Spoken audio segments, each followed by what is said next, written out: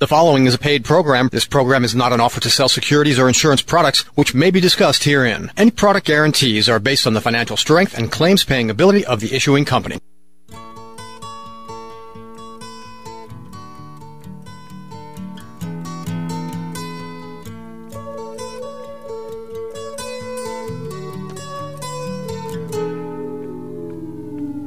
Here comes the sun. Welcome, and thank you for tuning in. Daniel Goodman here, your host for Keeping Things Simple, a financial talk show aimed to simplify the seemingly complicated and complex. Got a terrific show lined up for today, this Memorial Day weekend. We're going to be talking about Vicks, not the cough drops, Monte Carlo, not as in the Kingdom of Monaco, ludic fallacy, there's no confusing this one, and black swan theory. Maybe just a bit of confusion here since it continues to evolve. And a whole lot more, including, time permitting, short excerpt from Ivan Simonov's interview with Nick Murray in this month's May edition of Financial Advisor magazine. But first, in recognition that this is Memorial Day weekend, I want to start off with a beautiful poem I came across written by a Coast Guard pilot, a fellow named Kelly Strong, who wrote this poem back in 1981 while a high school senior JROTC cadet at Homestead High in Homestead, Florida. The poem is a tribute to his father, a career Marine who served 2 tours in Vietnam. And the poem is called Freedom is Not Free. Freedom is not free. I watched the flag pass by one day. It fluttered in the breeze. A young Marine saluted it, and then he stood at ease. I looked at him in uniform, so young, so tall, so proud. He'd stand out in any crowd. I thought how many men like him had fallen through the years. How many died on foreign soil? How many mothers' tears? How many pilots' planes shot down? How many died at sea? How many foxholes were soldiers' graves? No, freedom isn't free. I heard the sound of taps one night when everything was still. I listened to the bugler play and felt a sudden chill. I wondered just how many times that taps had meant amen when a flag had draped a coffin of a brother or a friend. I thought of all the children, of the mothers and the wives, of fathers, sons, and husbands with interrupted lives. I thought about a graveyard at the bottom of the sea, of unmarked graves in Arlington. No, freedom isn't free. Our phone number here at the station is 866-584-3434. My sound engineer and show producer, Sean Ruge, standing ready to take any questions you might have regarding today's show. But if you prefer writing in, email is degfinancial@aol.com. Again, that's degfinancial@aol.com. If you missed a previous show and want to get caught up or check out other financial issues of interest, you can do so at DEG's newly redesigned website, degfinancial.com, where you'll find an audio copy of this show as well as previous shows. But before we get to today's show, it's time to celebrate today's Sunday, May 30th birthdays. DEG wants to treat you and a guest to lunch or dinner at the restaurant of your choosing if today, May 30, happens to be your birthday. This offer is, however, limited to the first caller, so if today is your birthday, happy birthday, and give a call here to the station at 866-584-3434, and DEG will treat you and a guest to lunch or dinner at your favorite restaurant. Friday marked the end of a rough month on Wall Street, in which stocks plunged on worries about the European debt crisis. The weak euro and bets that the market advance had outpaced any economic recovery. So for the month, the Dow lost 7.9%, seeing its worst month since February 2009, when it fell 11.7%, and worst May since 1940. Wow, that's like 70 years ago, when it plunged 21.7%. The NASDAQ lost 8.3%, its worst month since November 2008, when it dropped 10.8%, and its worst May since 2000, when it skidded 11.9%. The S&P 500 declined 8.2%, its worst month since February 2009, when there was an 11% loss, and its worst May since 1962, when the drop was 8.6%. The CBOE Volatility VIX Index, which I'm going to talk about in just a moment. CBOE, that's the Chicago Board Options Exchange. VIX Index, or Wall Street's fear factor, rallied nearly 8% to 32.07. The U.S. stock fund average for the last week was up 1%, but year-to-date this average is flat at 0%. For the one-year period, up 21.7%. But for the three-year term, it's negative 7%.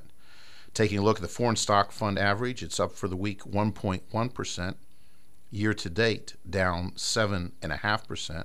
For the one-year period, up 12.5%. And for the three-year time frame, down 9.5%.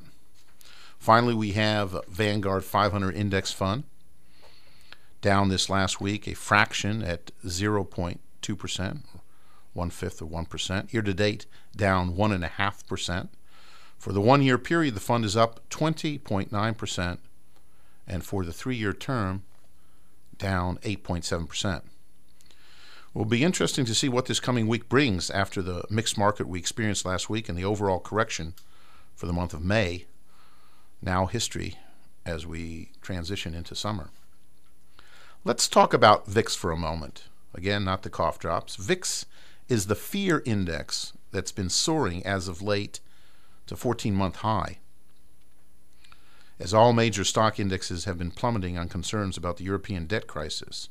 The CBOE Volatility VIX Index, or the VIX, is a key measure of market expectations of near-term volatility conveyed by S&P 500 stock index option prices.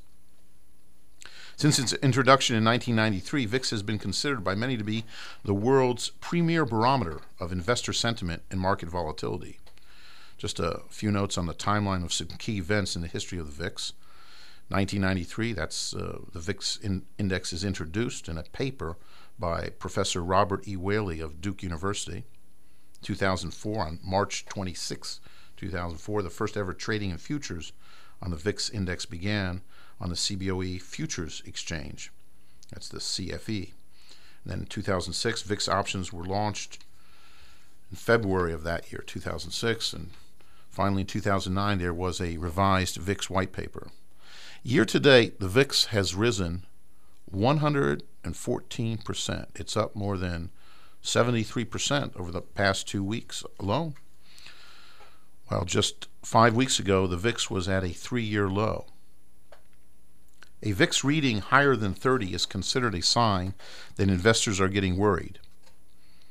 But even as last Thursday's highs, the VIX is still way below the peak level of almost 90 that it hit back in October 2008 after Lehman Brothers collapsed. Concerns about European debt have battered global stocks and spilled over into U.S. markets. The European Union and International Monetary Fund hammered out a $1 trillion European aid package, but that has failed to assuage worries.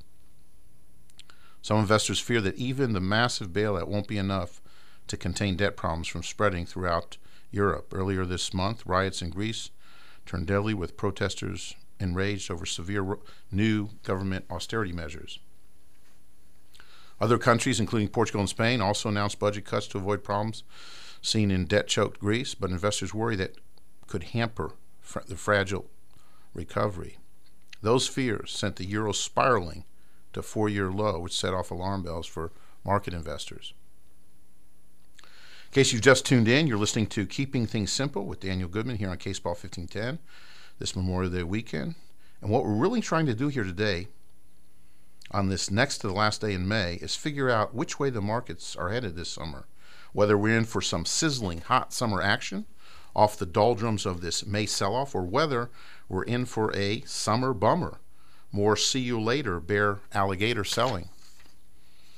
If you have an opinion regarding market direction for this summer, or you just want to share some odd bit of market trivia, like how the markets have fared overall during the summer months, our phone number here at the station is 866-584-3434. Let's take a quick break. When we come back, I'll share with you a strategy which will make you a winner either which way.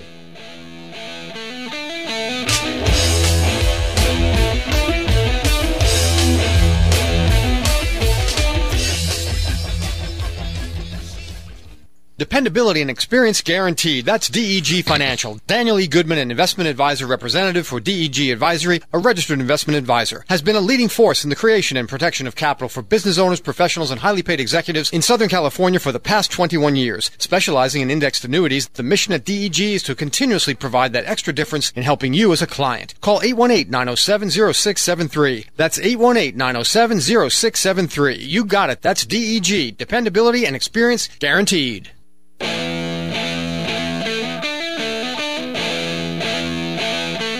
We're back. Daniel Goodman here on K-SPA 1510 AM.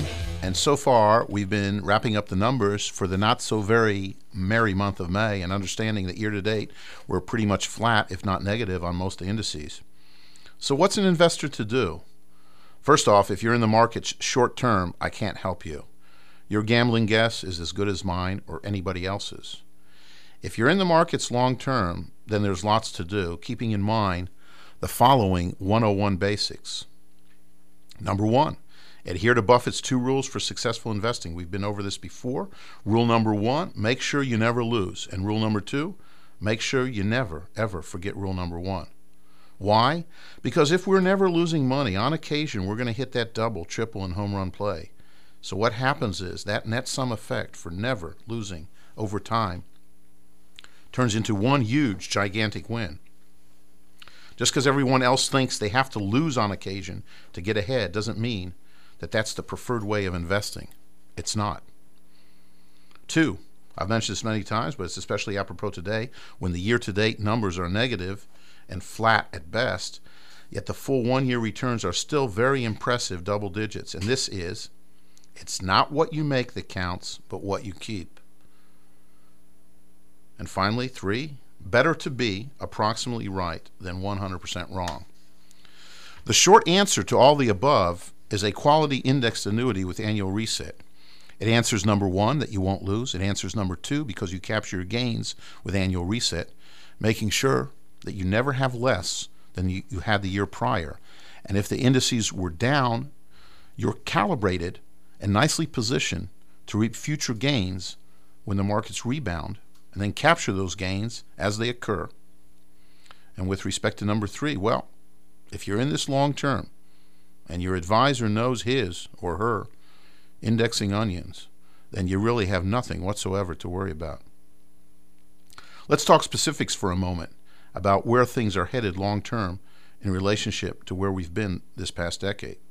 Just in case there's any doubt about being approximately right versus 100% wrong, folks, it's been 10 years since small cap indices have broken new highs, and we're still off roughly 50% since then. What does that tell you long term? It's absolute insanity to be long term and not properly equity allocated. Yet that's what's happening to too many individual investors who fled to cash in their long-term pension accounts when in 2008 the markets went falling off a cliff. Folks, cash is cash. One can't be quote-unquote invested in cash and expect to make money. We need cash to buy, and we get cash when we sell. But long-term, having too much allocated to cash is a huge mistake.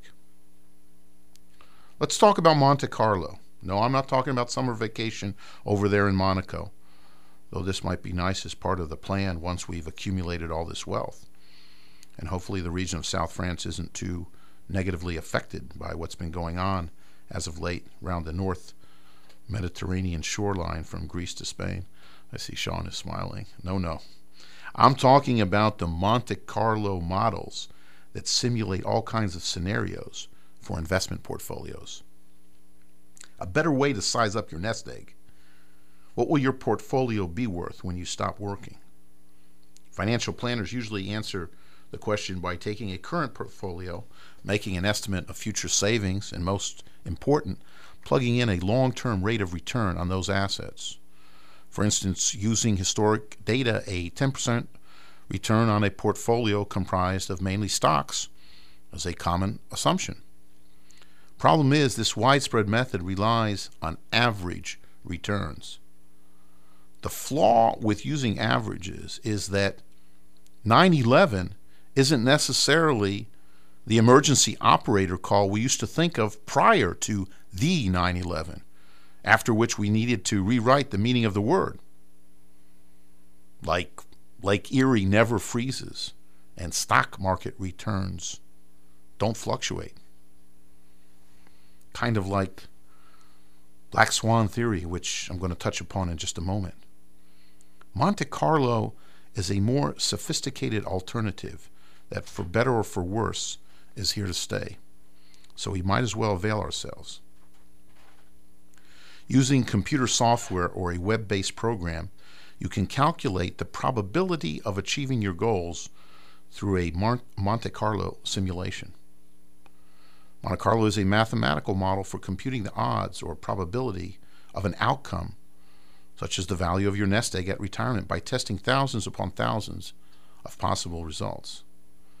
Monte Carlo simulations have been around for more than 60 years, but only with the advances in low-cost computing power have they expanded beyond the scientific community. When it comes to financial planning, a Monte Carlo simulation takes into account returns, volatility, correlations, and other factors, all based on historical statistical estimates. That's similar to the traditional financial planning approach. The important thing here to remember is that Monte Carlo is far from a certainty test. It's a probability test. What's more, thinking about probabilities isn't all that easy. What is the difference between a 65% and a 75% chance of achieving your retirement goals? Is 65% acceptable? Nonetheless, there's no way financial planning is going to go back to the old days before Monte Carlo. We have to reconcile this and understand the limitations involved, which leads us left to discuss the ludic fallacy. The ludic fallacy is a term coined by Nassim Nicholas Taleb in his 2007 book, The Black Swan. Ludic is from the Latin ludus, meaning play, game, sport, pastime. It is summarized as the misuse of games to model real-life situations. Taleb explains the fallacy as, these are his words now, basing studies of chance on the narrow world of games and dice, end quote.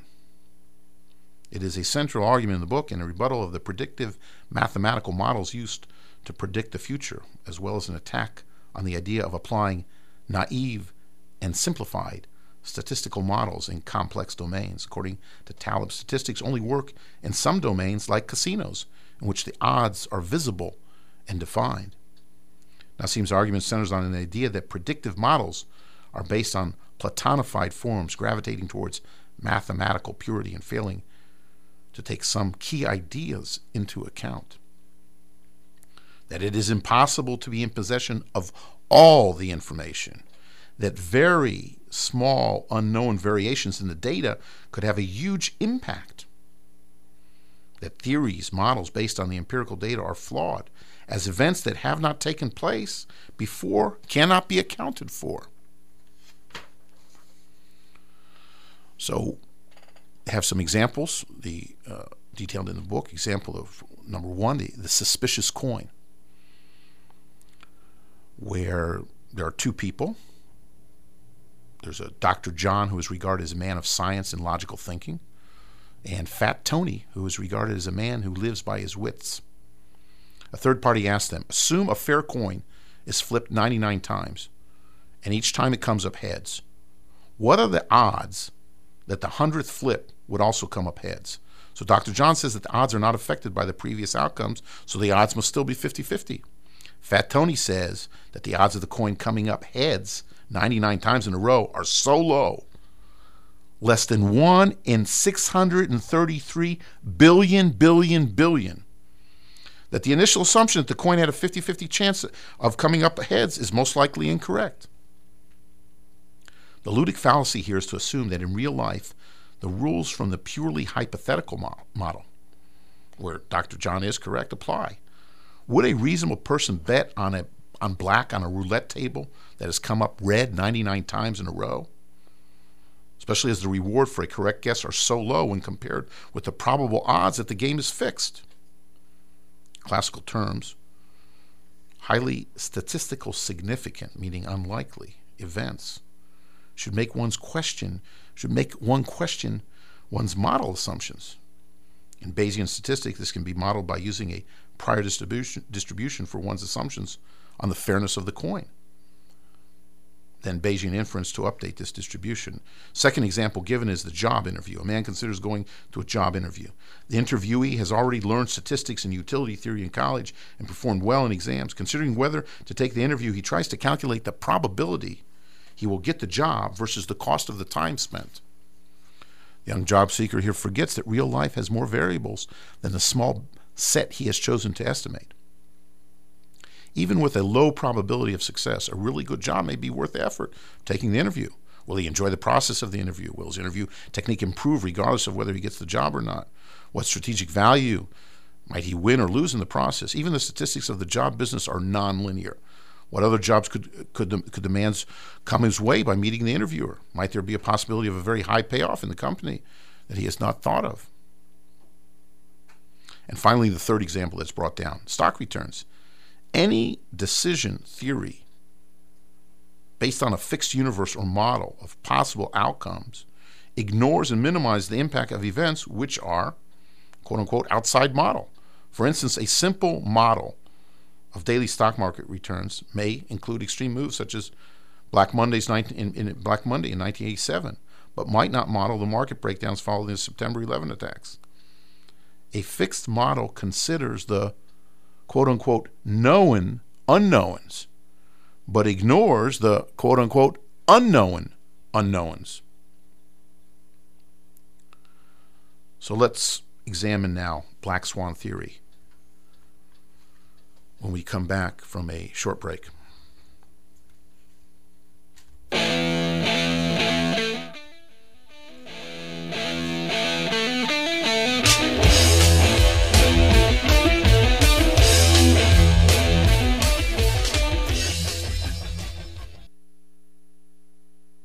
Dependability and experience guaranteed. That's DEG Financial. Daniel E. Goodman, an investment advisor representative for DEG Advisory, a registered investment advisor, has been a leading force in the creation and protection of capital for business owners, professionals, and highly paid executives in Southern California for the past 21 years. Specializing in indexed annuities, the mission at DEG is to continuously provide that extra difference in helping you as a client. Call 818-907-0673. That's 818-907-0673. You got it. That's DEG. Dependability and experience guaranteed.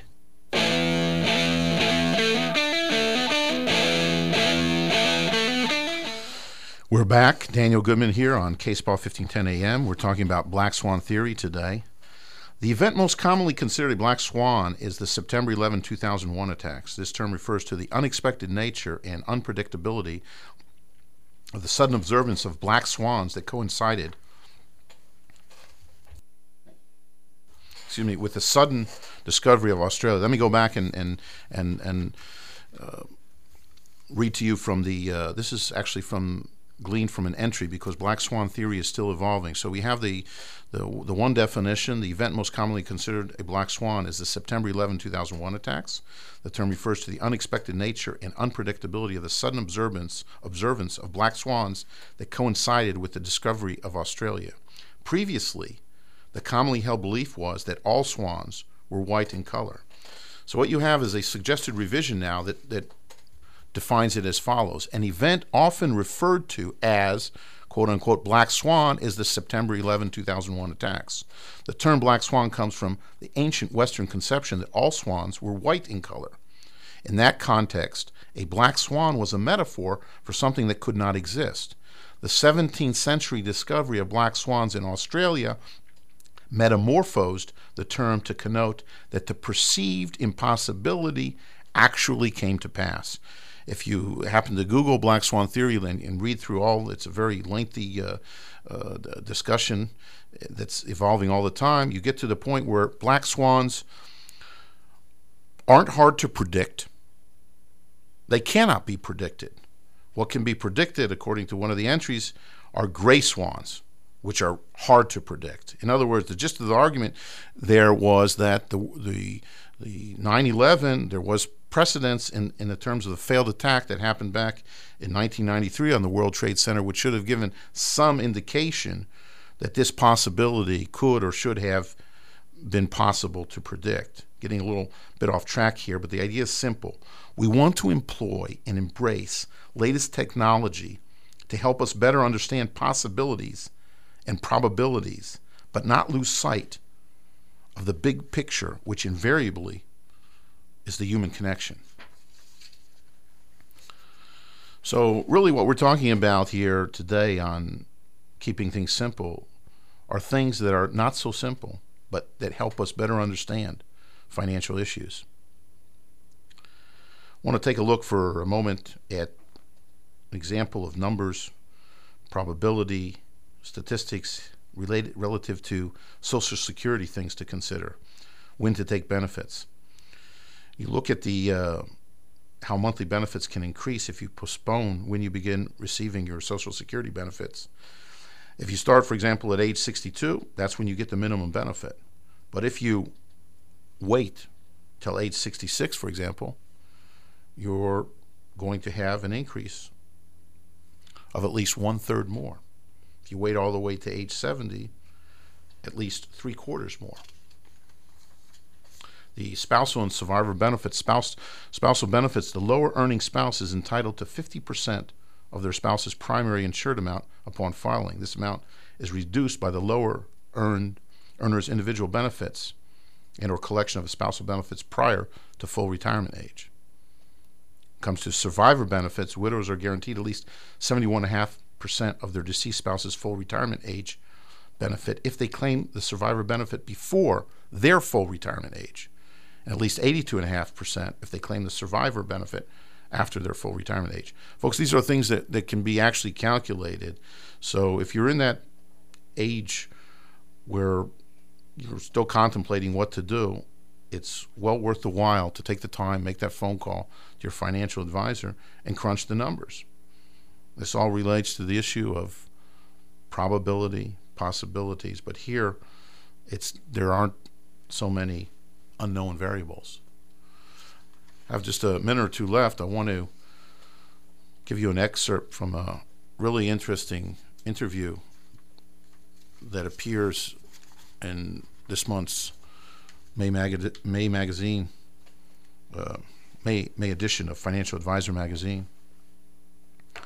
Interview with the legendary Nick Murray, and the question is asked is by Evan Siminoff.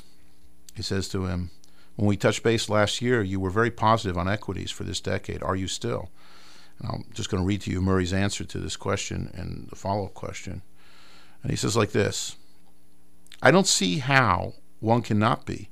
Jeremy Siegel surveyed all the 10-year periods since 1871 and found that equities averaged a net real return after inflation of 6.66%. He found 14 10-year periods of negative return, including this one. In the decade following every single one of the previous 13 negative episodes, real returns exceeded 10%. Half, again, the long-term average, and about twice the average return during those subsequent decades of government bonds. Non-financial American corporations are the most liquid they've been since the early 1950s. The American worker is more productive than he's ever been, period.